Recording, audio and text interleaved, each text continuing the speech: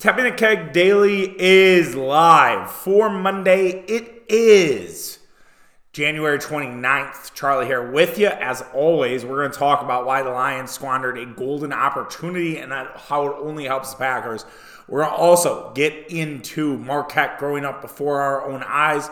We're going to do the tap list of the Milwaukee Bucks weekend, some good, some bad, and that will be today's show. But before we get going, social media, Tapping the Keg on Twitter/X, Tapping the Keg Sports, Instagram, as well as TikTok and Facebook for that matter. I am starting up the PSF, Pro Sports Fans. We'll be doing some live streams for the Marquette games. I think I'm going to be doing Marquette Villanova on Tuesday. So if you are a Marquette fan or if you just want to hang out, watch the game. I think the game's at 6. So yeah, we're going to be doing that. I'm really excited for it. Be a new adventure for me. But yeah, I'm really fired up for it. So that's PSF. You can download it, Apple, Android. And yeah, I'm pretty sure we'll be doing the live stream on Tuesday. But I will confirm that for you guys on Monday's show. Or Tuesday's show, excuse me. Speaking of shows, we do this 4 days a week. If you are new to the program, we're on Apple, we're on Spotify, wherever else you get your podcasts. So make sure you're subscribed. If you are subscribed, drop this in the group chat. For those that care about the schedule, we will be doing pods today, tomorrow, and then Wednesday, since we have a lot of basketball. And I'm not going to do a pod after Bucks Blazers. I know usually I like to do it after every game, but since it's the Trailblazers, I know it's Dame's return. Trailblazers not exactly a great team. And on top of the fact that I'll be doing, I think Mitch and I will be doing Friday again. So I think that it's fine. Obviously, like last week, if there's a big story that breaks, the Packers hire their defensive coordinator, we'll have an extra podcast. That's what we do for you. We're always there to be in the moment. We'd rather be in the moment than not in the moment.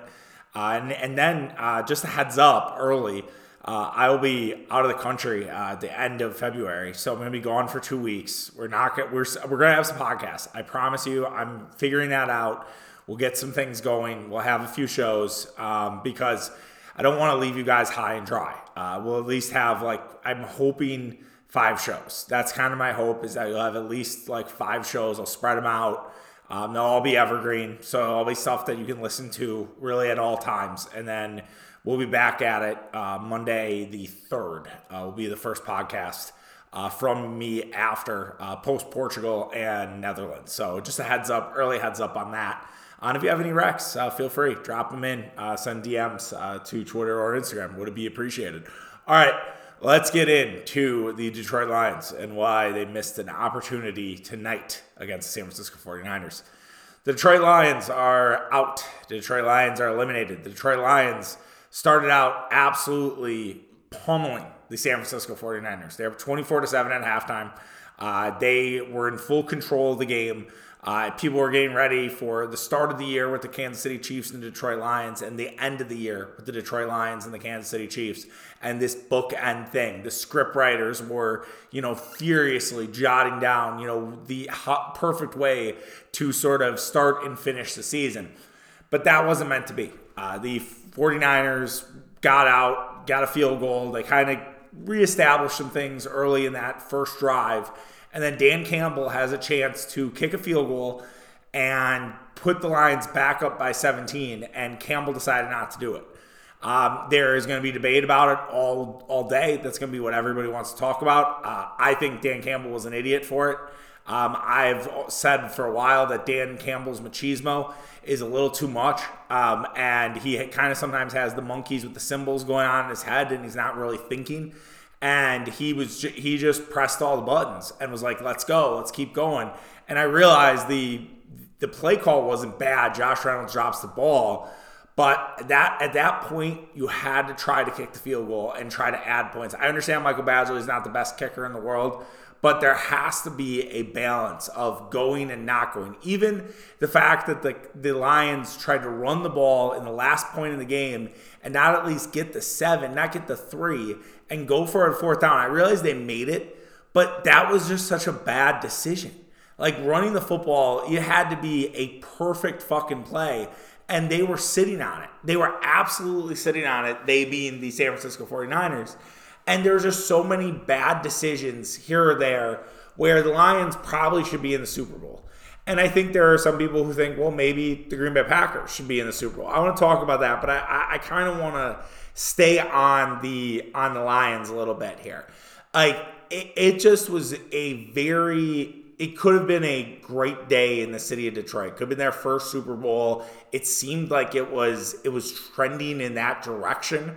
And then it just kind of all fell apart. And, the playoff, the face mask with Ayuk making this incredible catch, and then immediately Jahmyr Gibbs fumbles right after it. It was this 1-2 punch of just like it all kind of came collapsing down. And that's football, but that's also why you take advantage of opportunities that matter. And it just seemed like the Lions, it got too big for them. And weirdly, the Packers and Lions are similar bedfellows in that, where it was this, the whole feeling of, oh my God, I'm not supposed to be here. What am I doing here? Why am I here? And it was, it's rough, and it's a rough feeling. And I texted my sister-in-law's boyfriend, who's a Lions fan, who texted me at halftime, kind of like, I couldn't imagine this going any better. And I texted him after the game, and I didn't talk shit to him in the entire second half. I've been through this. I've seen these collapses, 2014 to be specific. We've seen other ones that have ended very poorly.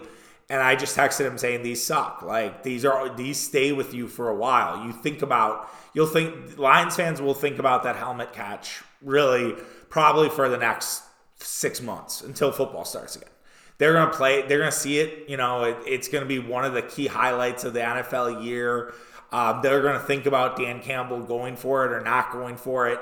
This weird position I think Lions fans are probably in with their coach, who they all love, right? They all are Dan Campbell guys. And now they at least has to make you wonder a little bit. I saw some people were like, I'd fire Dan Campbell and just throw a bag at Ben Johnson and have Ben Johnson stay here. I think that's a little excessive. I think Dan Campbell has built a culture, and I don't think you can basically change that. But I also think you need to work with Dan Campbell on situational stuff and say, like, hey, look, at some point you can't, until you win a couple, like you gotta have, like, there's a time and place for all of that. And so it's so interesting that Campbell has this ultra aggressive thing in his first NFC Championship game. Matt LaFleur in his second NFC Championship game was too conservative, went for the field goal, down 8 points, instead of trying to get the touchdown on 4th and 11, and he was ridiculed for it as well. So I think it's part of being a new kid on the block, if you will. But I also don't know if I'm that frustrated that the Packers aren't there. And that I don't think I'm sitting here saying the Packers should be in the Super Bowl. Because, like, here's the thing. There's a lot of things on this. I could have done an entire segment on this. Because, like, I think we all think we would beat the Lions. Because we beat the Lions in Thanksgiving. I think there's a different Lions team. I think this Lions team was better.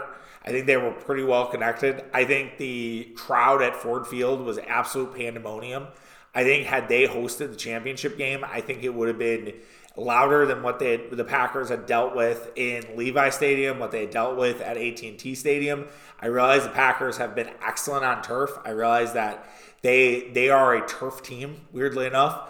But I also am like, I don't know if that would have been enough, right? I think that the way that they were playing at home, I am not confident that it would have resulted in a Packers win. I think it would have been last team with the ball wins this game, and it was how I thought the Cowboys game would go. And the Packers being there, though, with the Chiefs a second time, Spagnuolo, another look at him. I don't know. Do you want to lose a Super Bowl? Like, that's just such a weird thing, right? And I think that as fans, the kids always say cope, like, oh, that's copium. And what is copium is like the idea that, oh, if we would have been there, we would have won and everything like that. But no one knows. Just like I love how everyone's like, oh, we would have won the 2022 title if Chris Middleton got hurt. Well, we had to play the Miami Heat, who took the Boston Celtics 7 games. And the Miami Heat had been a thorn in our side. Yes, we swept them in 2021, but that proved to be absolutely meaningless in 2023.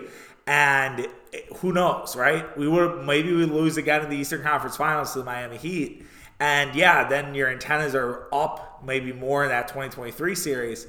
But there's no guarantee on that. And so I think that we as fans want to believe that, oh yeah, we had the best team even when we didn't, even when we didn't win it. But I can't entirely buy into that, especially with a coordinator that was sort of on his last legs. I don't think that was really rooted in fact. I think the Lions are pretty strong. I think that they were a good team, but kind of now the run's over, and that's where the open about golden opportunities, like who knows, right? Who knows if this will come again, because you have the Packers nipping at the heels, no pun intended. Like, the Packers are right there. The Packers are ready to be sort of the NFC North leader. Mitch and I talked about it on the show we did on Friday about like how will the betting odds look, right? Who's going to be favored to win the NFC North? Is it going to be basically even? Is it going to be like the Packers plus 180, the Lions plus 180? Will the Bears getting Caleb Williams influence the Lions at all? We'll have to see, but it's just a bad miss by Detroit, because they really do not have this long window. They have to decide if they want to give Jared Goff an extension, and I know Jared Goff has looked good under Ben Johnson, but that's the thing, under Ben Johnson. And I know that the Jared Goff supporters are like, hey, he doesn't need qualifiers. He's been a good quarterback this season. I understand that. But we've seen Jared Goff without a top-tier offensive genius, and it hasn't gone well. So you have to make sure that next guy can play to Jared Goff's strengths if you're going to give Jared Goff that much money, but that tightens up everything else around you. Like, if I were the Lions, I would try to make it so Jared Goff doesn't get that big of a deal. Maybe it's a Kirk Cousins-like deal that he got in Minnesota, like 3 years, $96 million. Everything's guaranteed. Maybe it's a little more with the way that quarterback salaries have gone and everything like that. But I try to figure out ways around maybe, or it's like 2 and maybe a non-guarantee. The last year they've had Hendon Hooker, ready to go kind of on that bench. I don't think Hendon Hooker's ready to take over a team that was just in the NFC Championship game. I'm not saying that or inferring that, but I just think they have to be careful. So that's where you talk about this window of the Lions, and you're like, you have all of that going on, and then you have this young Packers team that is hungry, that will have a new defensive coordinator, that is ready to sort of ascend and be one of the top teams in the NFL. And so, and really, I don't think it would be a surprise if we're talking about a Packer championship weekend appearance, or even a Super Bowl appearance for the Green Bay Packers next season. That is not out of the realm of possibilities. I don't think it's out of the realm of possibilities for the Detroit Lions, but it's going to be a lot harder. Their schedule is going to be tougher. The Packers-Lions games are going to be cinema. I mean, they're going to be both primetime games. They're both going to be battles, those games. But the Lions, it's going to get harder because they're playing the schedule of a team that won their division. And that always makes things hard. And that's why you see teams regress a little bit in terms of the year after. Like, the Lions at home will play, obviously, their division rivals, but they'll also play the Rams at home, the Seahawks at home, Jacksonville, Tennessee, Tampa, and Buffalo. Buffalo, you'll have that'll be a split crowd there, but then they go on the road, and they'll go to Arizona, Houston, Indianapolis, San Francisco, and Dallas. San Francisco and Dallas, obviously, very tough, but it's a little easier because of the fact that you do get the Rams at home, which is helpful. You get Seattle at home, which is helpful. But Arizona, maybe they step up. Maybe they're a little bit better. Obviously, Houston. What's interesting about the Lions schedule, and maybe more for the quote-unquote pay Jared Goff, is you're really only going to have to be outside in Green Bay and Chicago. And San Francisco. But those are a lot of dome teams for Jared Goff next year. So even though the schedule does get tougher for the Lions, I don't think it's as tough as maybe I perceived it, but it's even easier for Green Bay. Like, Green Bay will have a schedule that is pretty advantageous to them. And they do have tough opponents, but it's going to be the Packers and Lions the entire way through. And it's not just the Lions ruling the roost. Like, this isn't how the Packers felt after last week, where it's like, yeah, we had the January heartbreak, but we know that what's on the horizon is great. And I understand there were some Packer fans being like, don't take these for granted. You never know what happens. But we went over it. We're like, it's going to be a 10-year window. For the Lions right now, for some of their players, it's a 10-year window. For Laporta, for Gibbs, maybe not 10 for Gibbs, but for, Jack Campbell, the young linebacker, Brian Branch, like, those guys are going to have long careers with the Lions, Penei Sewell for that matter. But, like, again, your quarterback is not young. And so it's like, what do you do there? Do they draft like a J.J. McCarthy in the first round, right? Like, you could obviously sell that. JJ, spends a year under Goff or 2 years under Goff, and you basically Jordan Love the thing. And that would not be a bad idea by the Detroit Lions. And they are a savvy organization. They are a really good organization. And so I expect the Lions to be our biggest rival in the next 5 years. I think that, to me, is the rival. That is a team that the Packers are going to compete with every year out. I know the Vikings and Bears run deeper, but I do not think those are going to be rivalries as big as what the Packers and Lions are going to be for the next 5 years. I think it's going to be nasty. I think it's going to be intense. I don't think Campbell and LaFleur like each other. And I just think it's going to be a fight to death. But death's a little strong. But, like, you get my point. Like, I think it's going to be a really intense rivalry.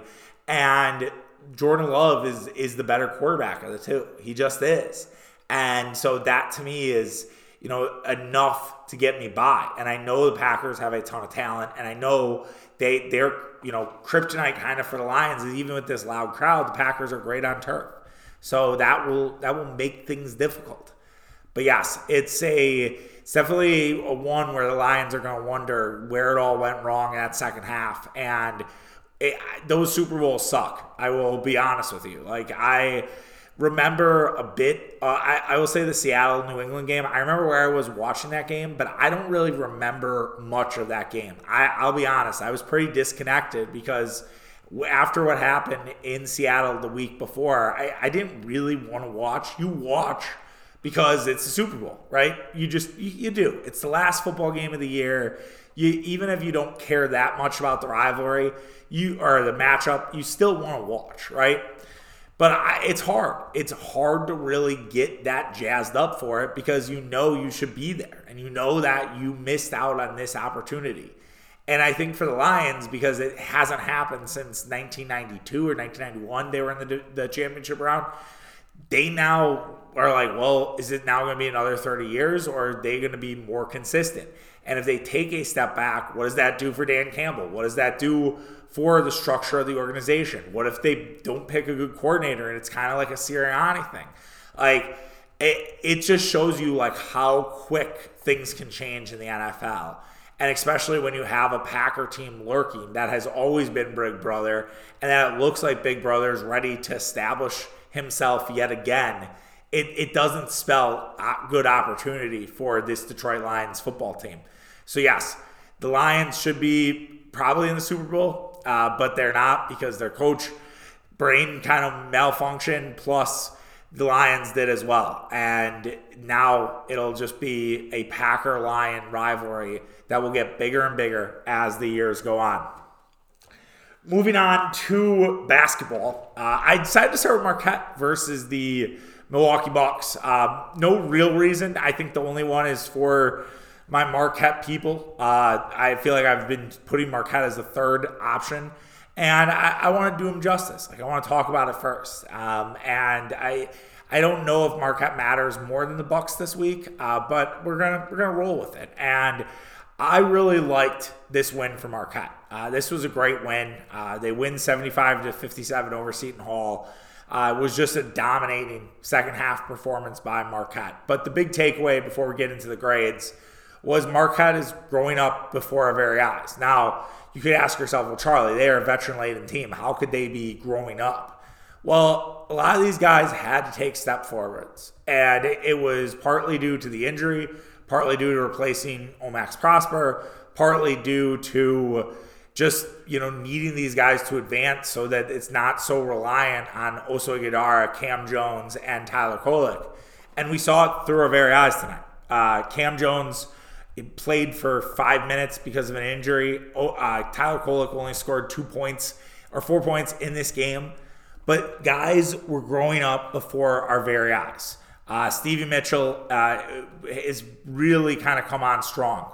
Paint Touches wrote an article yesterday about how he's becoming more than a glue guy. I absolutely agree. I think Stevie Mitchell is a value contributor on both sides of the ball. He's a great two-way player right now for Marquette, and his shot has gotten better. He's developing, more of an arc. David Joplin, who also had a really good game, is playing on defense. He's defending much better, and he's making smarter decisions defensively. He's also not sort of Bobby Portising it, and that every time he gets the ball, it's going up. Like, he's thinking about making the pass. He's thinking about, making the right decision, and he's not afraid of contact, which I don't know if Jop was afraid of contact, but he was so reliant on just being a three-point shooter, and he's becoming more than that. And so, again, you're seeing the development. And Ben Gould on both sides of the ball. This was the first game that Ben Gould really played well defensively against a big bully team, and a team that is not DePaul, not Georgetown. Like, Ben Gould always looks good against the bad teams,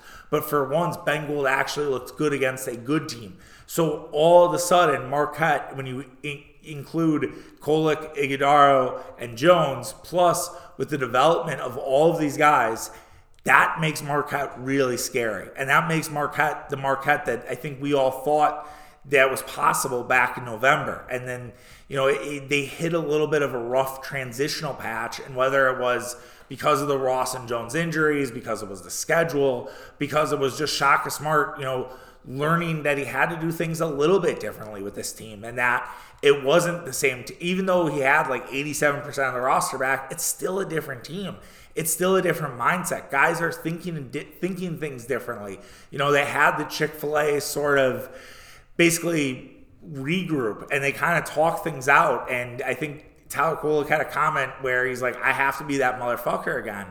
And that was sort of a revelation.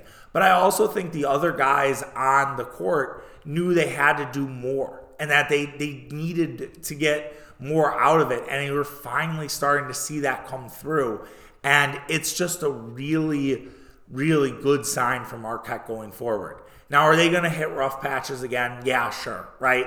These are still a lot of young guys. But the future is bright for Marquette. And having next year be Stevie Mitchell, Kolek, and Ighodaro out, Cam Jones maybe, Joplin, Ben Gould, Zayd Lowry. I think Trey Norman has some potential. I think Al Amadou. But you just see how this development cycle just keeps sort of going. And that's the impressive thing about Marquette, and why they are kind of built for sustainability, built for sort of just long-term success, than being just a plug-and-play transfer portal team, like Arkansas, for example. Great example of that. Like, Arkansas was they were an 8 seed. Now, they got to the Sweet 16. They pulled off an upset against Kansas, and they had a ton of talent on that basketball team. But it took a while for them to mesh. And now you have the same situation, yet it's even worse, and yet you're probably not going to make the tournament. Like, they have to go on a really good run here in February to make a case for the committee. They're going to probably have to win the SEC tournament. So, and everybody does it differently, but you can see why a team like Marquette has been able to sort of have this success and continues to have this success.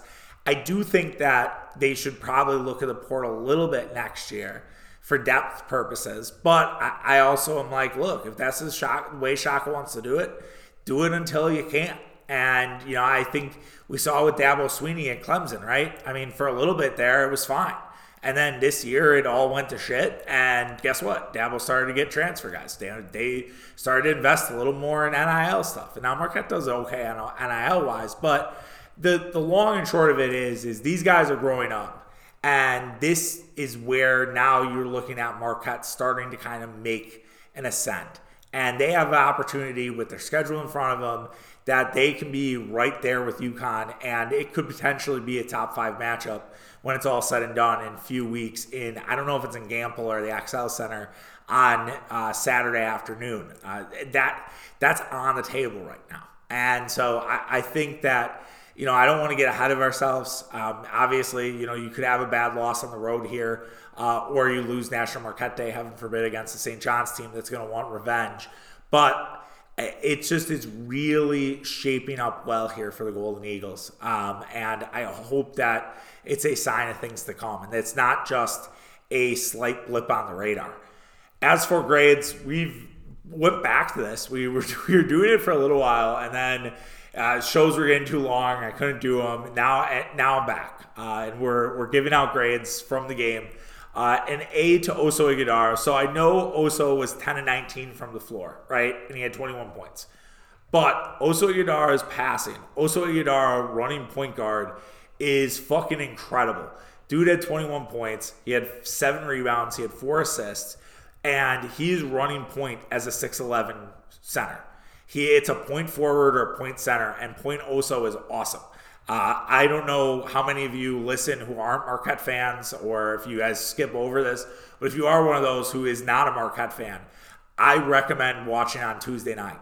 Watch Oso Ighodaro take the ball and just run with it. He is so impressive to watch as that point guard. Like his vision is unparalleled. And so it's like watching Draymond Green in college. I realize Draymond, might have been a touch better, but I don't know. Actually, no, fuck that. I don't think that's true. Like, I think we all just have visions of Draymond. He was at Michigan State for fucking ever, and he was a solid player at Michigan State, but I don't know. I have to look back at it. I shouldn't say either player was better, but the point remains. Like, it's like watching sort of the dancing bear, as Draymond was called that in college, play again, because, and it's funny because I've called Oso the desert bear. It's like he goes to work, man, and it's really a great new wrinkle for Marquette, and it's really fucking hard to defend. I don't know if any team really has the bodies to defend that. Like Dixon for Villanova is a pretty solid big man, but he's kind of slow. Soriano is pretty slow as a big man. Klingon, the kid from UConn, he's also slow. So it's like, how are those guys going to deal with Oso Ighodaro out in the perimeter running point? I would love to see Kalkbrenner do the same thing. Like, Oso's just playing great basketball right now. And if he's not the player of the week, it's a fucking shame. And people aren't paying attention to what he's doing and what he's bringing every night out. And I saw a moment from my seats. I'm in the 200 levels, but I saw a moment. I think it was Marquette was down 14-7, and they were down It was 13 minutes, into the first half. It might not have been the 14-7 moment, but they got off to a pretty slow start, and I could see Shaka laying into Oso Ighodaro, and like he wasn't like yelling at him like kind of like Bobby Huggins or Bobby Knight. Bob Huggins or Bobby Knight. Like, it wasn't that intense, but you could tell that he was pretty stern about what he was saying, and the light must have went on for him. And the Oso season has been great. Your boy might have predicted that Oso would be Big East Player of the Year. I don't think that's going to happen, but that was a prediction I had. Just want to call that back out. Another A to Stevie Mitchell. We talked a little bit about Stevie Mitchell just growing up. His performance was great. 13 points, 6 rebounds, 5 steals. He had more steals. No, it ended up not happening. For a while, he had more steals than all of Seton Hall, but Seton Hall ended up getting 6 steals. So that's unfortunate. But Stevie's been great. He's just had such a great run here since, the injuries to Chase Ross and Sean Jones. And I think what it really did was it unlocked sort of Stevie's potential. Like, you hate to say that, but just what he's been doing the last sort of really 4 games in the winning streak, but even before that, like Stevie's had at least 9 points in every game here in January. He's been a very efficient 2-point shooter. I think it's like 62% inside the arc. Yeah, he's 62% right now inside the arc. He's still not a great 3-point shooter, but I think the shot looks better for him. So and he's one of the best steal guys in college basketball. He ranked 17th in his steal percentage. So like I think Stevie's having an incredible year. I think it's been really good for him. He's sort of had probably one of the best Januaries, if not for Iguodala. And yeah, I've loved what I've seen from Stevie Mitchell, and he continues to bring things all together. The second half defense was sweltering for Marquette. This game was like 30-29. I think the Golden Eagles had led at halftime, and then they absolutely shut down Seton Hall. Seton Hall only scores 28 points in the second half, and they couldn't do anything. Marquette was just complete lockdown defender, and that's what you've seen from Marquette at home. They seem like in that second half they really tightened the screws. They did it against Creighton, they did it against Villanova, and they now did it against Seton Hall. And it seems to be kind of a staple of them. They get the adjustments, they know what they need to do, and that defense gets really dug in. And we really saw it with St. John's too. I mean, St. John's, they had to come back, but that second half defense was great until it wasn't, until the last 5 minutes of that game. But I think they had exerted a lot of energy that led to that. But yeah, the second half defense was phenomenal for Marquette, and really love that. Also, David Joplin, another A. I have a lot of A's today because it's a great game. Like David Joplin, 20 points in this one. He just needs to be at Wintrust, man. 3 rebounds. Jop also made 3 threes. He got to the free throw line 8 times, which I feel like is really high for Joplin. But I think the biggest thing with Jop was the defense. He was really busting his ass defensively, made a great deflection, and was yelling, firing up the crowd. And then moments later, he gets on a fast break with Kolek, and he doesn't stand at the three-point line. He runs with Kolek. Kolek finds him, and he lays it up, gets fouled, and makes the shot, and the place absolutely loses their fucking mind. I mean, it was chaos, pandemonium, and just everybody was just so fired up. And Joplin just, it seems like the light switch has kind of come on for him. And we talked about that growth before we went into the grades. I think Joplin, this stretch here has been great for him. I think there was a lot of uncertainty. I had even said maybe you look at Zayd Lowry to start and Joplin off the bench, and maybe he's just a bench guy, which is okay, right? Manu Ginobili, one of the best players in the NBA of the last 20 years, and he was a bench guy, and that's okay. But no, James Joplin proved me wrong. It's been nice to watch his development. Also, another A to Ben Gold. Ben Gold was terrific. He 9 points, 6 rebounds. He was really solid defensively. The threes that Ben Gold makes, he has a really good knack of when to shoot them. He just knows kind of when to hit the big ones. It is a little Novak-esque in the sense that, like, young Novak, I called him Kiwi Novak on the X platform on Saturday, and I was like, that's a little much. But I honestly, like, before Steve Novak became a guy, like, Steve Novak was a guy his last couple years in Marquette. But when Steve Novak was just starting out, that Final Four team in 2003, Novak would have moments where all of a sudden he just hit a back-breaking 3. And it would make, the other team sort of just like slump their shoulders. Like, oh, Novak hit one from the corner. And I do think there's going to be a game where Gold has like 5 threes. And we're just all like freaking out about Ben Gold. Like, I think this was as close to like the Ben Gold game. I really think this is just, I call it the Ben Gold game, but I think it's more the young gun game. Like, it's like all of a sudden, it's like the development is here. And it's like, okay, Kolek, Jones didn't really have it, and guess what? Okay, everybody else can pick up the slack, and that's incredible. And I don't know if we could have said that a month ago. And I also think I mentioned with Mitchell, but like, Gold's shot has looked better. Like, it looks like it has more arc, and it's not so flat. It was flat earlier in the year, and now you see this beautiful arc on it. And yeah, he's becoming a guy, and they really believe that, like, I think they think Ben Gold could be like a number 1 guy when it's all said and done, which I don't know if I believe that, but they do, and that's good enough for me. B to top. Oh, another A, last A, the 5-serve atmosphere. I kind of talked about it already, but I think there was just so much about the Fiserv atmosphere. First of all, crowd was rocking, loud. Not necessarily a rival in Seton Hall, yet still sold out for a noon game. In the middle of January. Granted, the weather was better than it's been, but it was a solid crowd. Was not a sort of a sleepy crowd at that.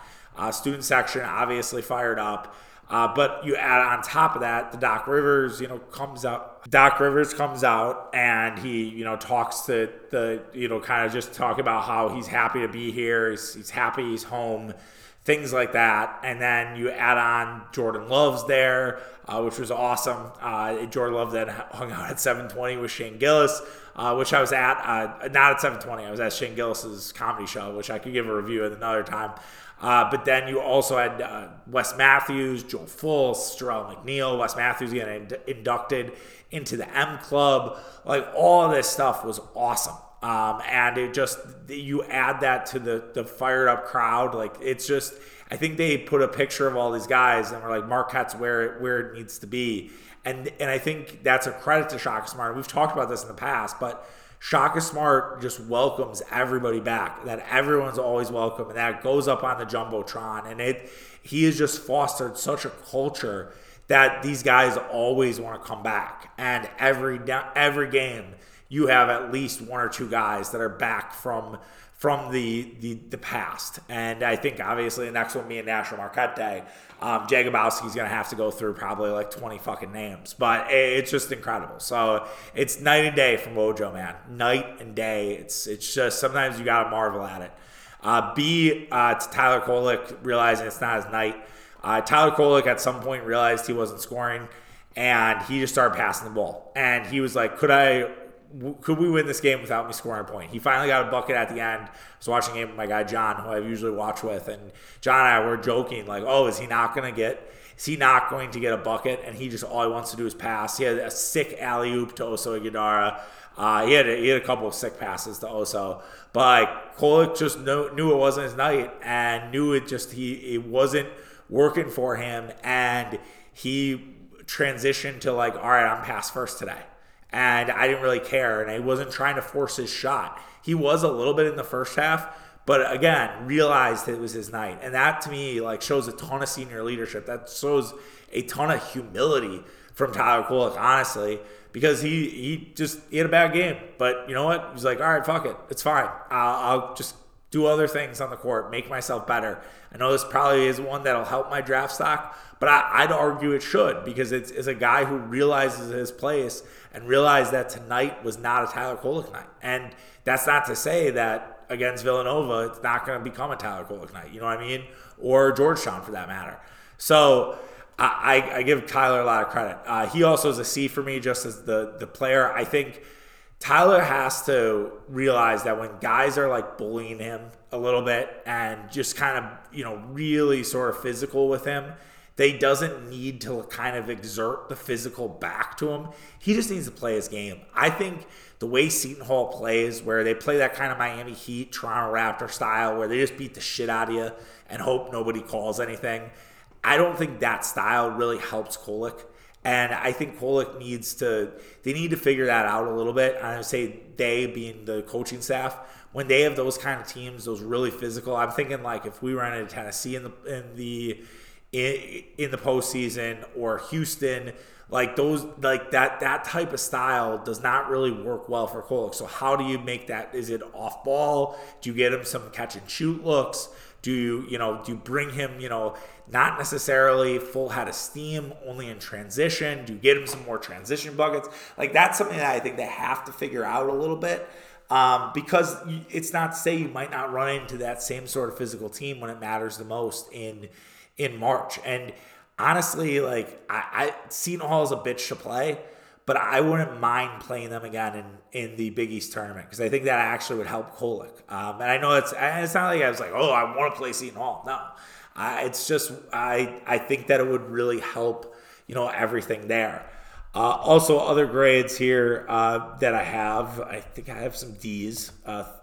D to Zayd Lowery. Man, Zayd Lowery, after that hot start, he's looked a little freshman-y these last two games, and was another rough one for Zayd. The slow start, also a D. I don't know why they start out so slow. It's been an issue really. I mean, the Butler game was obviously bad. You had the game against Creighton that really wasn't that great. You had this one. Like, I don't know what they need to do to get, like, quick buckets. I don't know if they don't want to get into their offense that early and so people can make adjustments. But I just would like them to start a little faster. They got worked on the offensive glass early in this game. I didn't look to see if it sort of ended up that way that they got worked. Yeah, they gave up 12 offensive rebounds. Seton Hall had a lot of second chance points. That was really the only way Seton Hall was scoring, especially early on in this game. Just got to clean that up. Just got to be better. I mean, that had been an issue for the last few games, but it was one in this one. Also a D to Shaheen Holloway. He could be an F. Maybe let's give an F to Shaheen. I love the story of St. Peter's. That was such a fun tournament experience a couple years ago. But Shaheen Holloway it's tough, man. He complains about every fucking call. And he just tries so hard to be this tough guy, like to be this Jersey point guard. And it's like, dude, just settle the fuck down, would you? Like, it's just, I don't know. He rubs me the wrong way. And it sucks. Like, I was like, oh, I thought I liked that guy. It's like, nope, don't really like that guy. So, Shaheen Holloway, F. Cam Jones, also an F. Man, that's a really tough injury. I have no idea why Cam Jones played. I was talking to my guy Della about that today, and I was like, I don't know. I mean, it probably was one of those things where Cam Jones told him he was fine and was like, it's just whatever. I'm going to be okay. Like, yeah, it feels good at shoot around. It's like, nope, doesn't actually feel good at shoot around. I was lying. And, man, that's tough. And now you play the game on Tuesday against Villanova, and I actually probably don't think you should have Cam Jones play. I know that would be a really tough ask to beat Villanova without Cam Jones, but I think that's what you have to do. I think you got to let Cam rest it. You have then Georgetown on Saturday, and you can decide there, and then you get a week off before St. John's. And to me, that would be the route I would go with it. But who knows? Maybe he's feeling better, getting treatment on it, and can go. But 2 games in a week is not great for a guy with a bad ankle injury. Other Fs to bully ball allowance early on. They let Seton Hall do whatever the fuck they wanted. The refs were terrible early. They got a little bit better in the second half, but man, like that to me it kind of set the tone, and it allowed for Seton Hall to get out early. I just hate when that's allowed early. I don't like a ton of whistles, but Seton Hall was pushing off at every fucking moment. They were beating up Marquette in the paint, and just nothing was called. Lastly, a guy that we got to give an F to the beer sample guy. So I was getting my beer before the game. Kind of what I always do, because we're right outside of 227 is where we're set.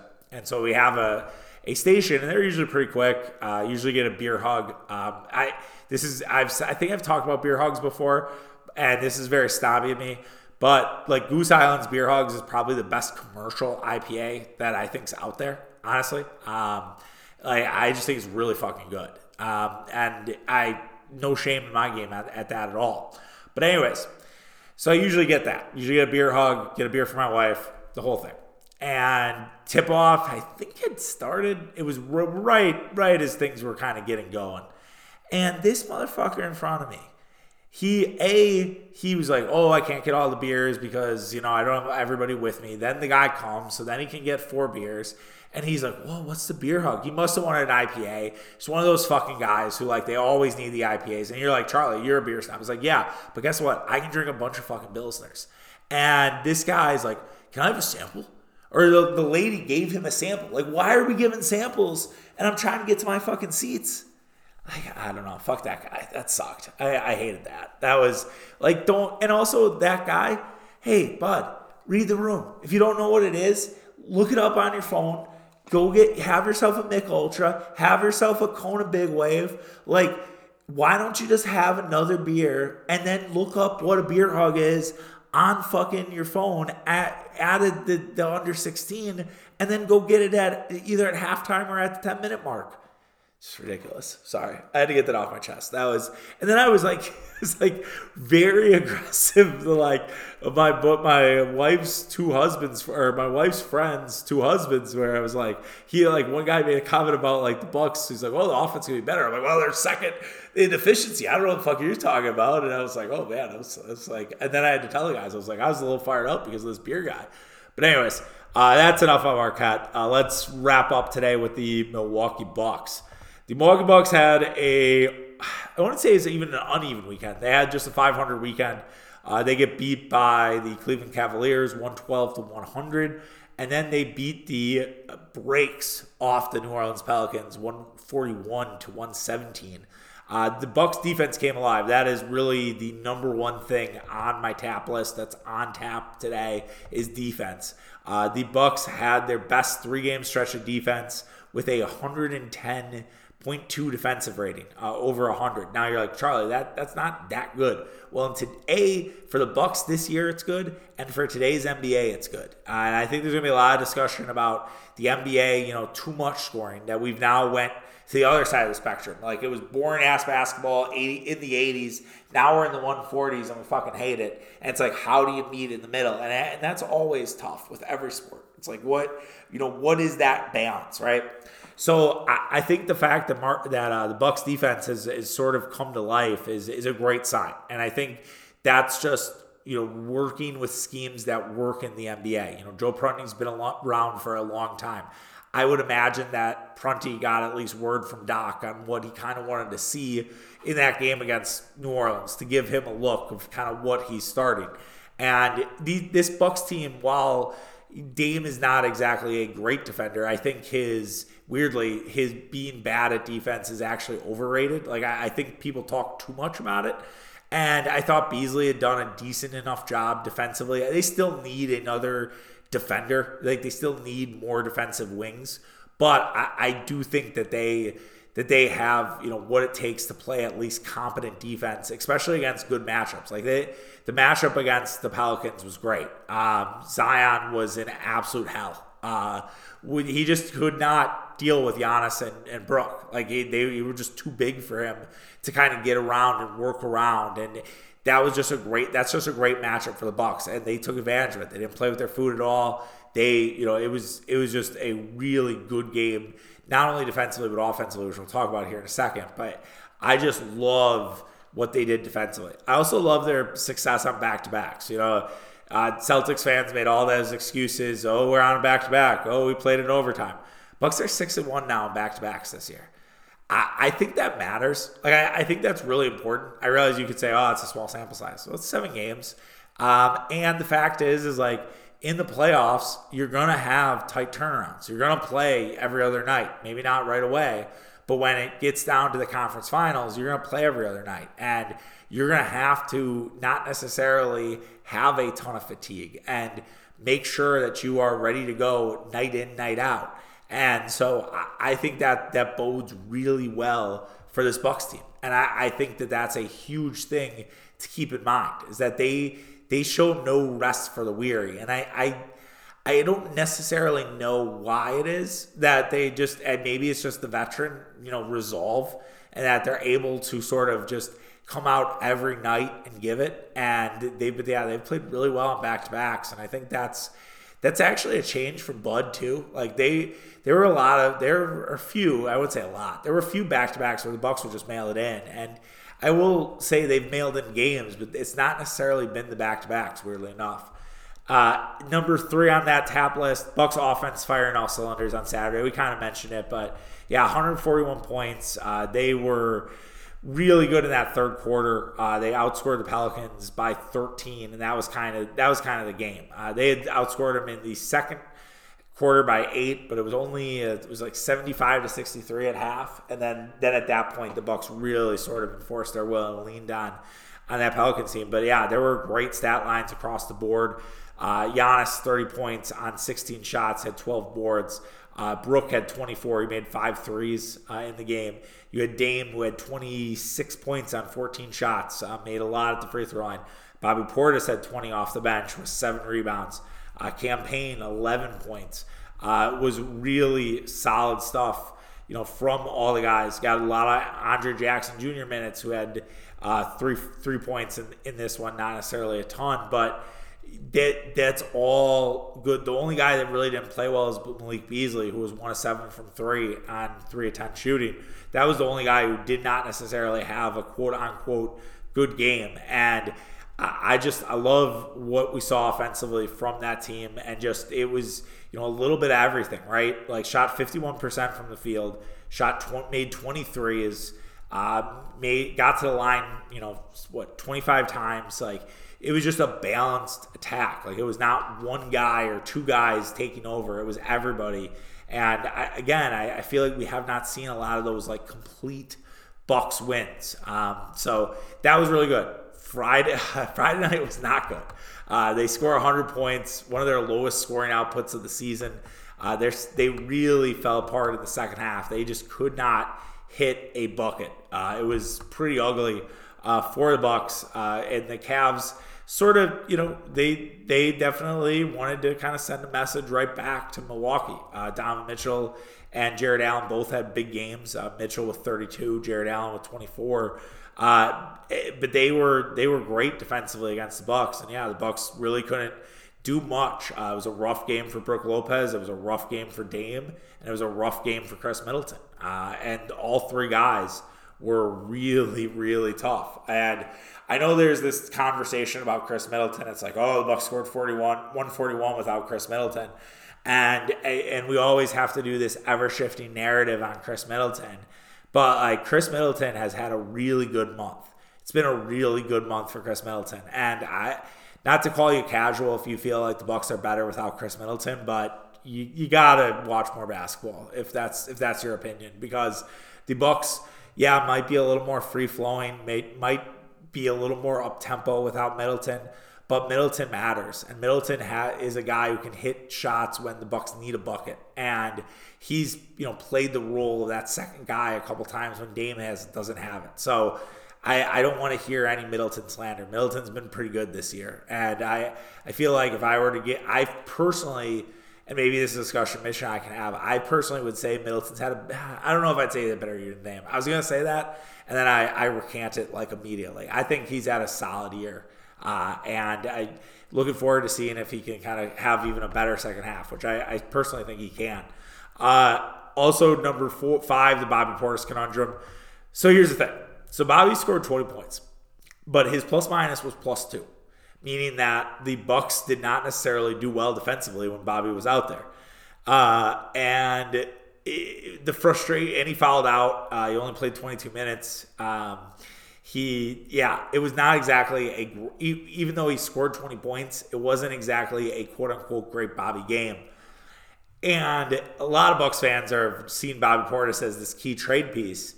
But then you have Giannis Antetokounmpo posting a picture of him and Bobby and saying Big Bob. And then this sort of conflict of like, they are really going to keep Bobby Portis, and they really think that Bobby Portis is key to what the Bucks are doing. And I just wonder, with Doc Rivers there, will Bobby Portis revert back to the guy we saw with Bud and sort of not necessarily be the black hole? And will Doc not allow that? I personally am hopeful he will. I mean, I think this next week plus is a huge evaluation period for the Bucks. And I think the Big Bob thing might be a sign from Giannis that they're not trading him.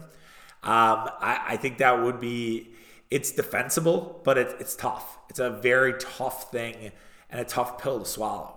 Because I think that a lot of Bucks fans kind of see the horizon of without Bobby Portis, the Bucks would probably be better off. And I think that there are days where I really believe that, and I see it on the court, and then there are other days where I kind of waver.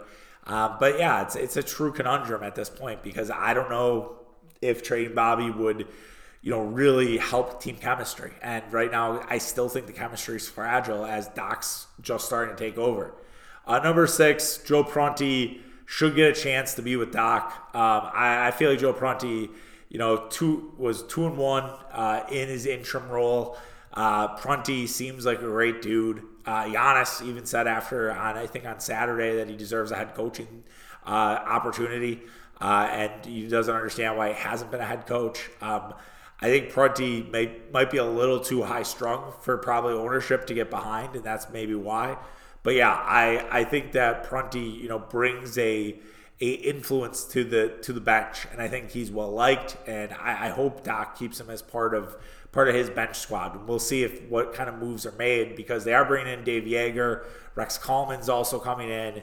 That was actually news on Friday that we didn't talk about on Friday's show because that happened on Friday. But hopefully Prunty gets a spot, because Prunty deserves it. And I think it would be a bummer if he didn't get to kind of see this out. And then lastly, I'm not worried about the Cavs in the playoffs. In fact, I will say this. I worry more about Indiana than I do Cleveland in the playoffs, because Cleveland's just, they're very good defensively, right? But when it comes to half-court offense, I don't know if they can replicate that half-court offense and the half-court defense every game in a playoff series. We saw it against the Knicks, right? They didn't make it out of the first round because they couldn't score. And I just wonder, is that going to be their issue until it isn't? Like, Indiana, the thing with Indiana is they have a better coach in Rick Carlisle. They probably have a more up-tempo, fast team that could wear down the Bucks in a series. And yeah, I don't necessarily worry too much. And also, what's weird is Cleveland's been so successful with the group they have. They don't have Evan Mobley. They don't have Darius Garland. So what happens when those guys come back? Are they going to be that much better, or are they actually going to be worse? And then decision time has to come for Cleveland. I don't know. So yeah, not exactly scared of Cleveland, even though they put it to the Bucks in a couple games this past week, if you will. All right, that does it for today's show. We'll be back tomorrow talking Jokic and Giannis. Giannis actually going to play in Denver, unlike another MVP. And we'll talk about that. We'll talk about anything else, really, that comes around. Maybe we have a defensive coordinator for the Packers. That would be cool. Maybe we'll update that, do a little defensive coordinator update, or just talk about offensive grades. But yeah, we'll do some Packer stuff. And yeah, we'll see what else comes out of the pipeline. All right, take care, guys. Have a good one. See you. Bye.